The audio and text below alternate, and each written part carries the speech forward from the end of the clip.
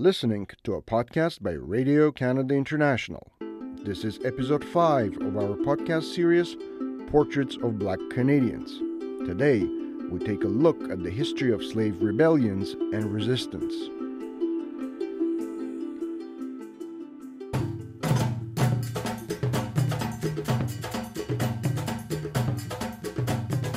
The history of slave rebellions in North America has often been minimized. While they were more common in the Caribbean and Brazil, slaves in the United States planned numerous uprisings. The first well-known rebellion of African American slaves was in New York on April 6, 1712. During the night, rebels set fire to numerous dwellings and killed a dozen whites with guns, swords, and hatchets. The militia quickly intervened and captured a number of the insurgent slaves.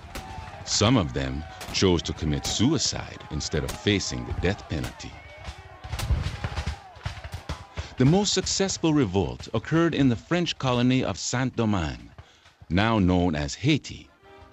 500,000 slaves rebelled against their French owners and took the country back, creating the first independent black state. Black slaves who sought freedom from bondage had few options. They could wage war, escape, or pay for their freedom. The story of Josiah Henson is a case in point. After 30 years of backbreaking work on a plantation in the state of Maryland, Henson had saved the required $350 to buy his freedom.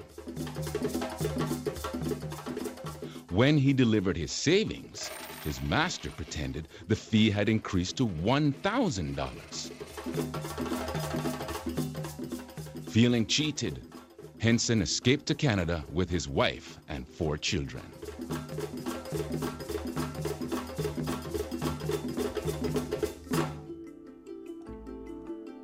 You are listening to episode 5 of our podcast series, Portraits of Black Canadians. In the next episode, we bring you the story of Africville, the heart of the African Canadian community in Nova Scotia.